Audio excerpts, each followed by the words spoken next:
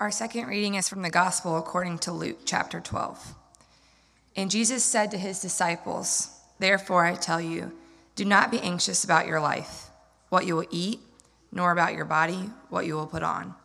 For life is more than food, and the body more than clothing. Consider the ravens. They neither sow nor reap. They have neither storehouse nor barn, and yet God feeds them. Of how much more value are you than the birds? And which of you, by being anxious, can add a single hour to his span of life? If then you are not able to do as small a thing as that, why are you anxious about the rest? Consider the lilies, how they grow. They neither toil nor spin. Yet I tell you, even Solomon in all his glory was not arrayed like one of these. But if God so clothes the grass, which is alive in the field today, and tomorrow is thrown into the oven, how much more will he clothe you, O you of little faith? And do not seek what you are to eat and what you are to drink, nor be worried. For all the nations of the world seek after these things, and your Father knows that you need them. Instead, seek his kingdom, and these things will be added to you. Fear not, little flock, for it is your Father's good pleasure to give you the kingdom. Sell your possessions and give to the needy. Provide yourselves with money bags that do not grow old, with a treasure in the heavens that does not fail, where no thief approaches and no moth destroys. For where your treasure is, there will your heart be also." The word of the Lord. God, I thank you for Christ Church Vienna. Lord, I thank you for what you're birthing here in this community. Lord, the ways that you are filling this auditorium with people who want to know you or are seeking you or are curious about you. Lord, we pray that as we look into your word this morning, that you would guide and direct all that we think and discover about you. I pray this in Christ's name. Amen.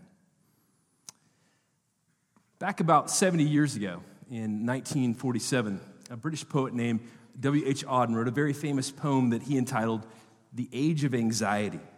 And his poem was a resounding success. It even won the Pulitzer Prize for Literature that particular year. And I think it was because it sort of captured the essence of that very troubled age, an age that was haunted by the newfound discovery of the atomic bomb, by the specter of worldwide communist revolution. And you know what's interesting? It's been over 70 years since Auden wrote that poem. And in some ways, the world is very different. And in some ways, the world is exactly the same. Because even though the circumstances that prompted the writing of the poem have changed significantly, I think it's fair to say that we still live in an age of anxiety, don't we? We live in an age of anxiety. The old fears of the past have simply been replaced by new ones. Fears like global terrorism, the breakdown of our political system, even the potential catastrophe of global climate change. We live in an age of anxiety. And that's not just true on a societal level. I think it's true, if we examine our own lives right here on a personal level as we experience life day to day here in Northern Virginia, I think we experience a lot of anxiety. I think many people, I see this as a pastor, many of us struggle with some sort of nagging anxiety in our lives, whether it has to do with some issue in our families or some issue at school or some issue at work or some issue with our health or our finances. We all live with some sort of anxiety in our lives. Worry and fear, they often loiter around like unwelcome guests that we just wish would go home. Can you just please leave? And so what do we do about that? How do we handle these fears and anxieties we have? How do we address these challenges that we face day in and day out? Challenges that often intimidate us, confuse us, sometimes even paralyze us. What do we do with our fear? What do we do with our anxiety?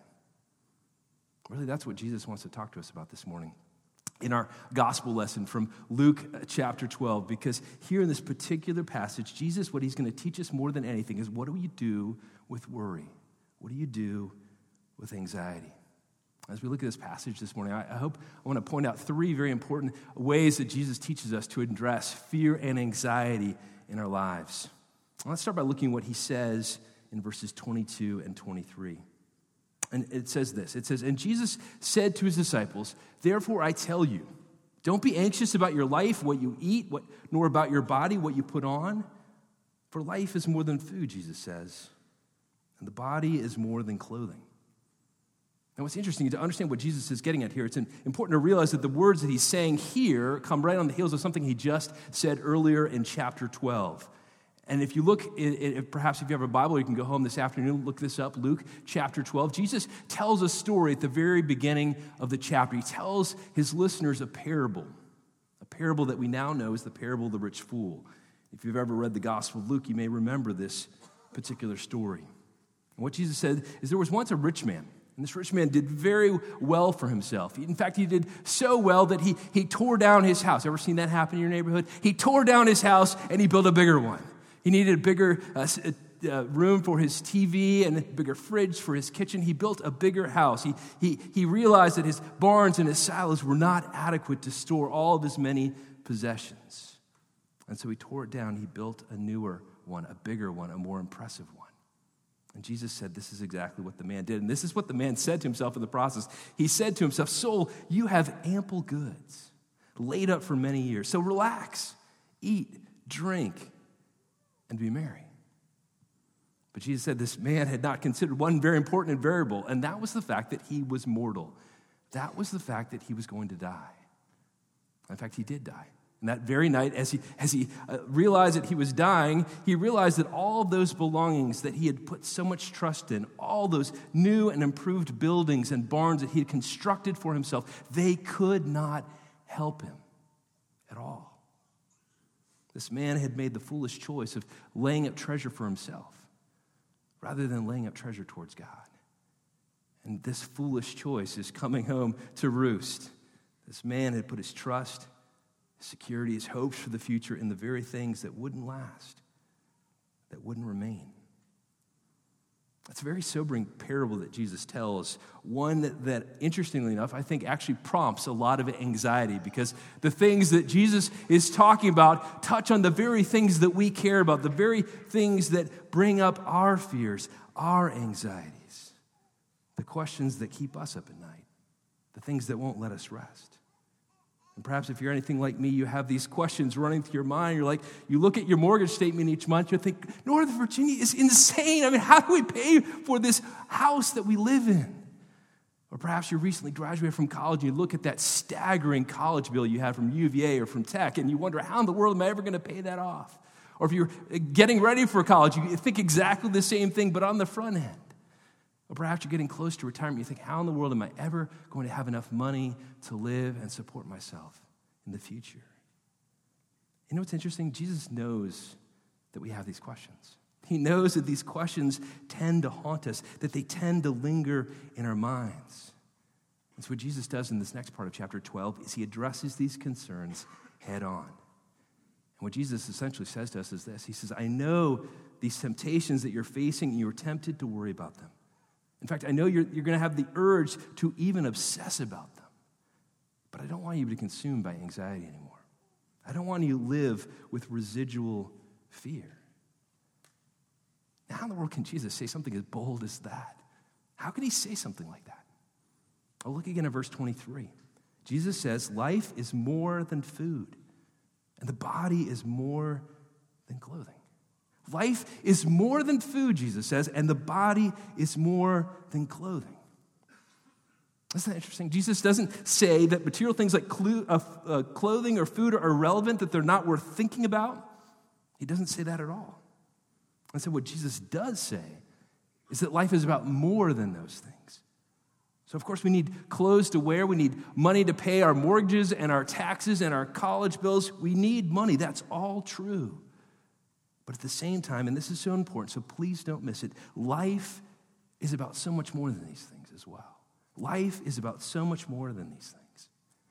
And what a timely word for those of us who live here in Northern Virginia, where the message that we receive time and time again is that the whole point of life is to get ahead. We need to get ahead, we're told, again and again. We're told we need to live in the right neighborhood, and our kids need to go to the right schools, and we need to eat at the right restaurants and take the right vacations and have the right body. We're told that we need to do it right. We have to do it perfect. We need to get ahead. This is the message that we receive all the time. I was reminded of this a few weeks ago. A friend of mine in my small group told me a very interesting story. He told me when he first got to D.C., he had a very lucrative job in a consulting firm. It was the sort of job that paid him unbelievably well, but basically sucked up his entire life. He said he never saw his wife, he never saw his kids, and he was completely exhausted as he was this relentless hours that he was putting in. And he said one day that one of the partners in his firm, who is considered to be a very empathetic sort of person, noticed this. And he pulled my friend aside and had a little talk. He needed to encourage my friend. And this is what he said to my friend. He says, I know that you're struggling. I know that you want to be a good dad and husband. So I want to remind you why you are doing this, why you're working these long, unrelenting hours. You're doing this so your kids can have a great education, so that they can get into the right college, so that your wife can buy whatever she wants, so that you can go on great vacations together at some point in the future. That's why you're working so hard. Buck up, buddy. And my friend said what he thought, this partner thought was supposed to be an encouragement talk, was really a wake-up call from my friend. My friend who had gone to church his whole life and realized in that moment he was living someone else's story. He was operating from a different set of principles. He was living with this operative vision that the whole point of life is to get ahead. And I think many of us, that's exactly what we do. Those of us who claim to follow Christ, we can get caught up in this vision of life that is in the air, that is swimming all around us. And as a result, we begin to measure ourselves by the standards of the world around us. And over time, we become consumed by worry and fear and anxiety when we sense we're not living up to these things. Now, let me give you another illustration from my own life. My wife, as Johnny mentioned, my wife and I, we live in Arlington. And right now, our county is in the midst of redistricting our middle schools. We have several middle schools in the county, and the county's in the middle of redistricting things, and which is a very contentious process. I don't know what it's like in Fairfax County, but it is contentious in Arlington. And where we live right on the border of two different school districts. And I think it's fair to say that one of the schools is more desirable and one of them is less so. And we're kind of in that desirable neighborhood, and we want to stay in that desirable neighborhood. Well, earlier this fall, the county school board sent out some emails of some initial proposals they wanted to make to the districts. And afterward, we received an email from the woman who's in charge of our neighborhood association. And she sent us the email, and it was in all caps with several letters bolded, in red. Have you ever gotten an email like that? You're like, oh, crap. And as we read through, I think it's fair to say she was tapping into all the deepest fears of people in our neighborhood. Fears about our kids being bused long distances, fears about our property values going down, fears about our neighborhood cohesiveness disappearing, fears about our kids suffering. I describe it sort of an apocalyptic sort of email. And afterward, at school pickup and at soccer games, you could hear the buzz among parents as we were beginning to discuss the situation with each other. And it was being discussed in ever darker tones. And there were emails that were flying all over the place. People were strategizing about what to do. People were considering what sort of political power do we have as a neighborhood. And you could sense the fear. You could almost smell it. And I have to admit that my wife and I, as we began to think about these things, as we began to hear these conversations, we began to worry too. We began to wonder, what if they're right? What if these proposed changes make our lives worse? What do we do? And these fears began to eat away at us. And then about mid-October, we went away on our annual church retreat, and you might say we sort of stepped out of our North Arlington bubble, and we really had the chance to get away, to really listen to the Lord, pray the Lord, sing to the Lord, be with other Christians together. And as we did, something really interesting happened to us in that experience. We were at a retreat out near Harrisonburg. As we were there, in a sense, you might say our focus began to change as we began to think about things that will truly last, things that will linger on into eternity.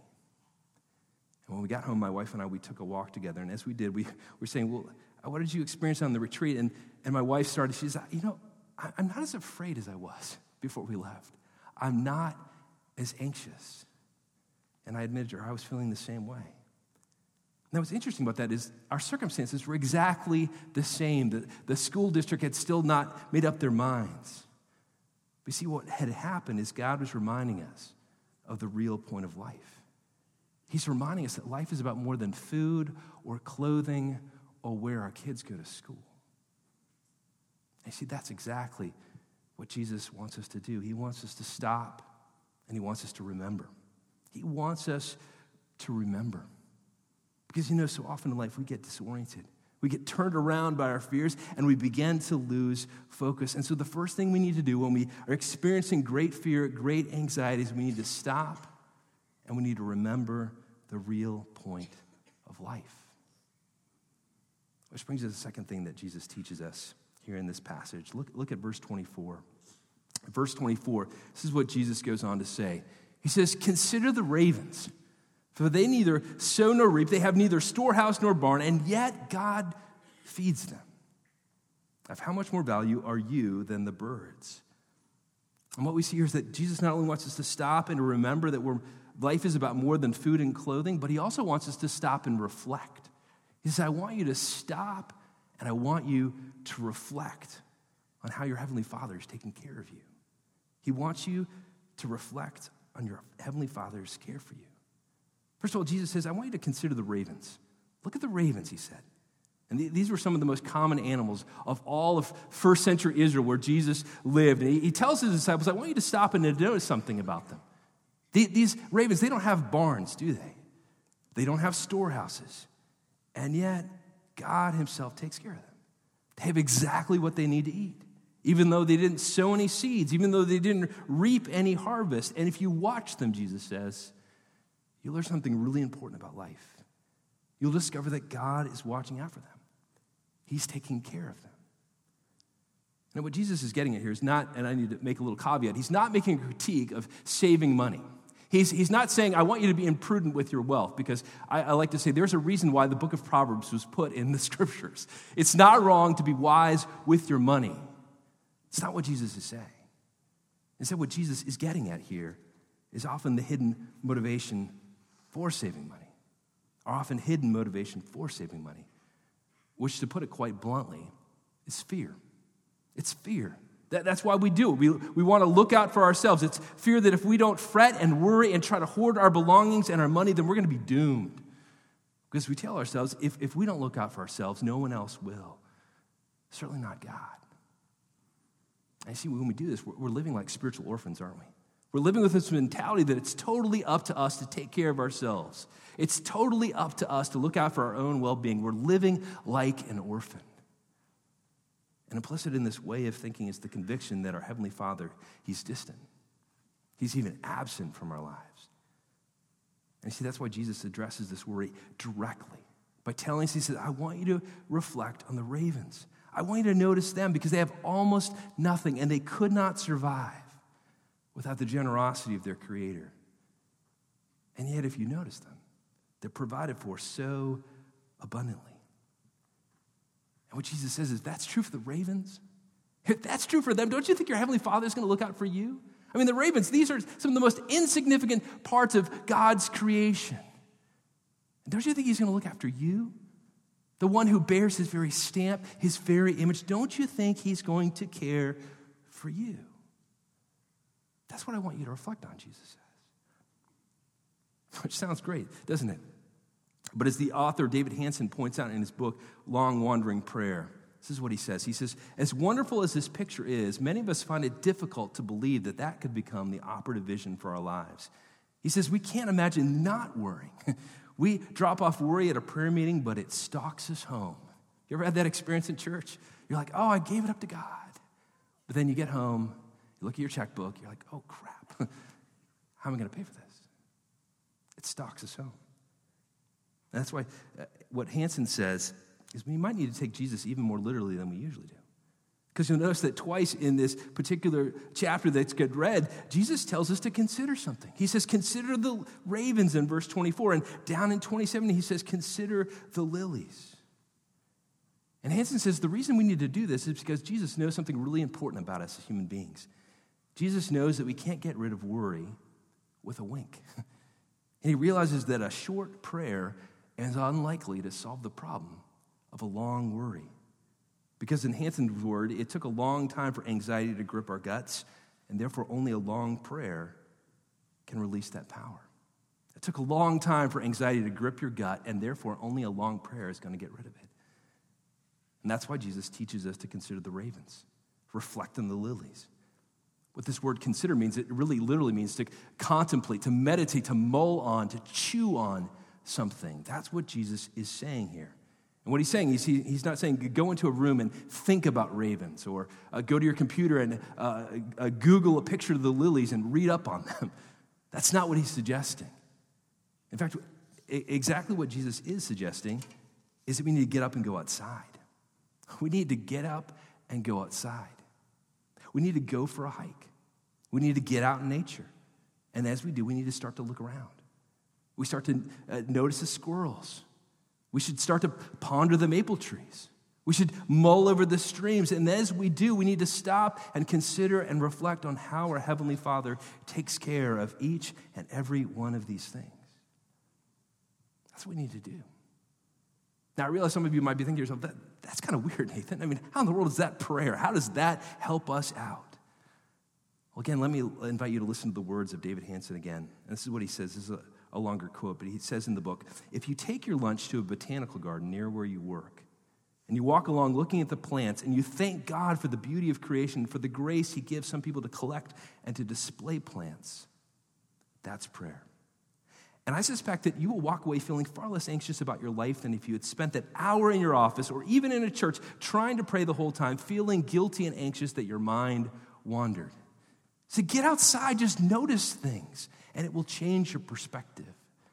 I can guarantee that happens. I mean, sometimes what I do is I live down on the other end of the Washington Old Dominion Trail, and I will literally bike all the way up here to Vienna, and I don't even know where I was on the trail. I biked all the way up, and there was this worry that was on my heart, and I stopped. I got past kind of where the Whole Foods is and kept going, and there was this wooded area, and I got there, and I just looked around, and I noticed the squirrels, I noticed the streams. I was just out in nature.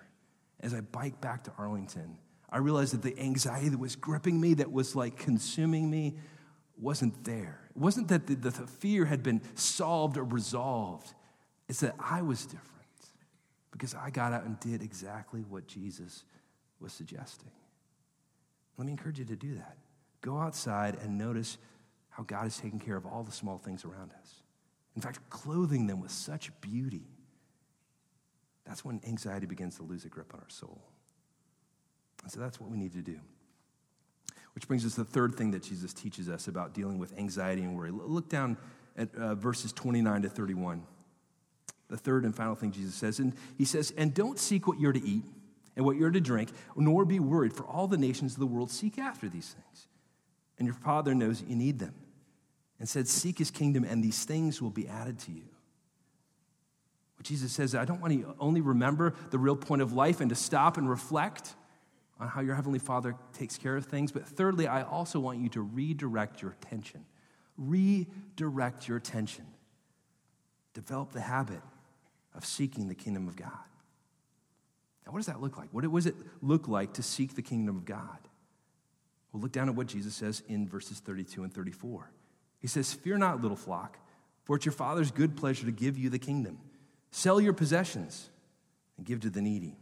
Provide yourselves with money bags that don't grow old, and with a treasure in the heavens that doesn't fail, where no thief approaches and no moth destroys.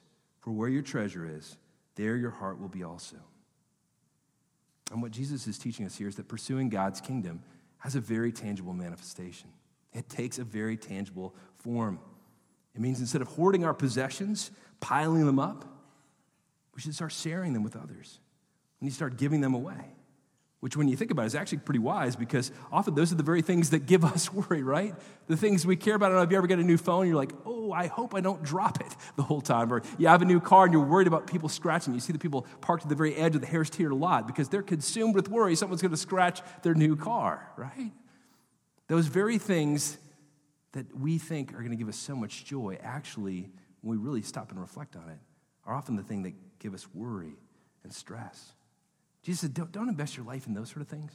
Instead, invest your life in things that will last. Put your treasures in things that won't fail. Now, let me give you a picture of what this could look like. Early this fall, I got a text from a friend who lives in Raleigh, back where I lived when I was in my late 20s to my late 30s. And my friend Jeff was texting me to let me know that a mutual friend of ours named Linda had died rather unexpectedly. And so I decided I was going to take the day off. I was going to drive down to North Carolina to attend her funeral. She was someone who was quite close to me. And as I was by myself, I was heading down 95. I had lots of time to think about Linda, think about my friendship with her. And I began to remember the first time I met her. I met Linda and her husband, Johnny, back in a new members class in our church in Raleigh. And as we were part of that class, one of the great things, I'll recommend this if you have this at your church, we decided out of that class we were going to form a small group with the other couples who were in that particular new members class. And it was a great small group. What was interesting about that group, it was kind of intergenerational. My wife and I, we were in our 20s at the time, recently married. Johnny and Linda and a few other couples were a whole generation older than us. And it was a great experience, a great way to have a small group. So sort of a plug for small groups if you're not in one. And when I first got to know Linda, I thought I had her kind of pegged. She was this very sweet, very Southern woman who was incredibly hospitable. She couldn't meet you without kissing you. Oh, Nathan, with this deep North Carolina drawl. And I sort of thought I had it pegged. I thought this woman is awesome, but I bet she has lived a very charmed sort of life. And then one night at small group, she and her husband, Johnny, began to share about their faith journey. And it was an incredible story they began to share. Because in some ways, I was right. In some ways, I was right. Johnny and Linda had grown up both in very nice homes in North Carolina. Linda had met Johnny in college. They had gotten married. They went to North Carolina for law school. Johnny, I should say, went to law school. Got done. They moved to Raleigh. He started his law practice. Began to do very well for himself. They started a family. They had a beautiful home. They lived in a great neighborhood. They joined the best country club. They ran in the best circles in town. Johnny's career was just taking off. And then one day, something happened that turned their life upside down. Linda said that she woke up one day, went down to the end of the driveway to get the morning paper, and she was met by several police officers who were there asking for her husband. And unbeknownst to Linda, her husband, Johnny, had been engaging in some very unethical practices in his law firm, and it was catching up to him. He ended up getting arrested that very day, taken to prison, put in jail, given a long, or I should say probably more like a medium-length prison term. Leaving Linda back home in Raleigh with 3 young kids and not a clue about what she should do next. She said it was a moment in which fear and anxiety could have taken over her life forever. And in some ways that would have made sense because her old life did change dramatically. She went from being at the center of life in Raleigh to becoming, in her words, almost a social pariah. As the people who had attached themselves to them, as they were charting their way up to the top, as they realized they were now on the way down, they abandoned ship very, very quickly. And things got very tight financially for her as well. But Linda said in the midst of all this, something very surprising happened to her. She said even though most of her old friends stopped hanging around her or even checking in anymore, they didn't want to be attached to her shame, a few of them stuck by really, really closely. And these friends happened to be, she noticed, each and every one of them a Christian. And they began to help her with her needs, practical needs, helping her with childcare, helping her with the bills, giving her a break, going to visit Johnny in prison, in fact. And through that whole experience, she and her husband, Johnny, discovered something unexpected. They discovered the love of their Heavenly Father. They learned that God was really there for them. He was offering them forgiveness and grace. Like many Southerners, they had been in church their whole lives and had never had the penny drop and discovered that it is actually true. It was life-changing. And soon both of them committed their lives to Jesus. Well, eventually, Johnny got out of prison. He moved back to Raleigh. They began to start over. They began to work in their marriage, went to counseling. He began to start a new career. And many things changed. But you know what's interesting? Even though in some ways they went back to the old way of life, in many ways things were incredibly different. Because things that they had cared about so much before, about climbing the social ladder, making sure they were in all the right circles, those things were not that important anymore. And things that they never really paid attention to in the past, those things began to rise to the surface in their lives. And by the time I got to know Linda, at first as her friend and later as one of her pastors, I began to hear stories about Linda, sort of good gossip that would happen about her because everyone loved her. I learned how she would go downtown each week to mentor kids through an inner city ministry. I learned how she would regularly babysit for other young moms so they could go to a Bible study, so they could get a break. I learned how she and her husband would open their home every week to the local Young Life Club. I heard about how they would give away untold amounts of money to support people and ministries all over the city. And perhaps most important of all, I got to witness how Linda truly loved everyone that she would meet with a real and genuine love that she was receiving from her Heavenly Father. And I was thinking about all that as I was driving down that highway, thinking about the story of her life, who she was. And when I finally arrived in Raleigh, I got to the church where I used to go, where I used to work, in fact. I entered the sanctuary for her funeral, and I couldn't believe my eyes. I'd never seen it that packed, not on Christmas, not on Easter. There were people sitting in every available seat. There were people lined up along the walls. There were people sitting on the floor in the narthex. There was nowhere to sit. They were young and old, black and white, rich and poor, Baptists, Presbyterians, Anglicans, you name it. And they were all there to remember how Linda had made an impact on their lives. And as I left there that day, I was struck by the fact that her life is a picture of what it looks like to meet our Heavenly Father in the midst of our greatest anxieties, in the midst of our greatest worries, and to discover something amazing, that God really does care about us. He really will look after us. And not only that, but God has a mission for our lives. He has a mission for our lives, so that he's calling us to extend that same love, that same blessing, that same grace that we receive, and to extend it on to others. And so let me close today by asking you a question. Where are you experiencing anxiety right now? What's weighing you down this morning? What burden are you carrying with you into this room here today? Because God wants you to know something.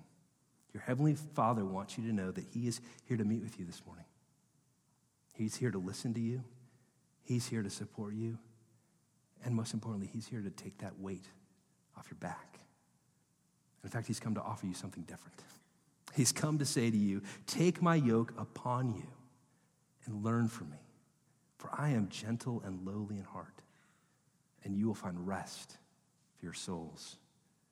For my yoke is easy, and my burden is light. Let's pray. God, we thank you that you are a God who knows us intimately. You know the things that keep us awake at night. You know the questions that haunt us, the things that we can't even express to our spouse or our best friend or our roommate. Lord, you love us, you care for us, and you want to change us. And we pray that as we begin to sing and receive from you at your table, that we would have a taste of what this new life that you're talking about in the scriptures is all about. We pray this in Christ's holy name. Amen.